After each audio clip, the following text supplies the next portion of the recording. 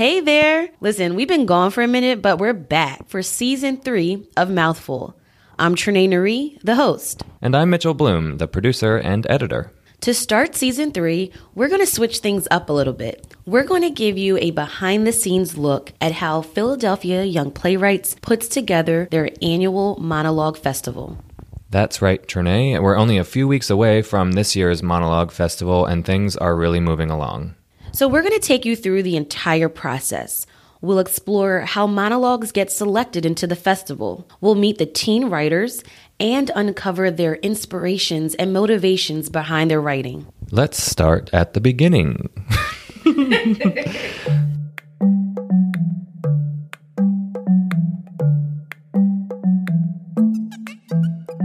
This year, Philadelphia Young Playwrights received 661 monologues from students in 27 different schools in the greater Philadelphia area. Wow. But Mitchell, not all those monologues can be selected, right? That's right, Trinae. The selection committee had to narrow the list way down. We'll walk through each of these ones. I have a second spreadsheet that I can pull folks over. We can pull, I would say, up to 2 from a school. That's Mindy Early. She's the Director of Education at Philadelphia Young Playwrights. This first walkthrough, if we could be like a little mindful, because there's a couple of themes that like a lot of schools and monologues are representing. Mm-hmm. So if we could just walk through by school. It looks like we were totally divided. What do we feel about these pieces? As you can imagine, it's a complicated process, choosing from hundreds of applicants. This is like that other one we moved forward earlier. So we can compare it to that one and see which one we like better. Yeah, exactly. I like this one because I really liked the theme of a kid trying to impress their parents and being like kind of apprehensive about it. Really mindful. Yeah.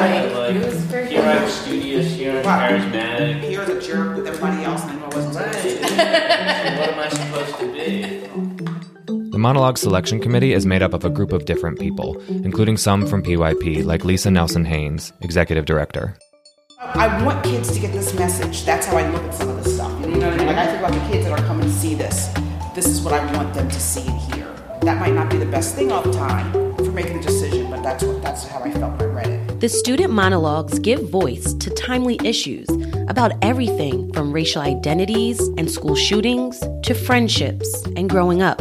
Well, we can move it forward since we were unified. Right. I think I'm advocating for funding this year. Ultimately, the selections have to be made. We're at 19. We're at 19? 19. Oh, 18? 19. 19. So we got to get rid of one.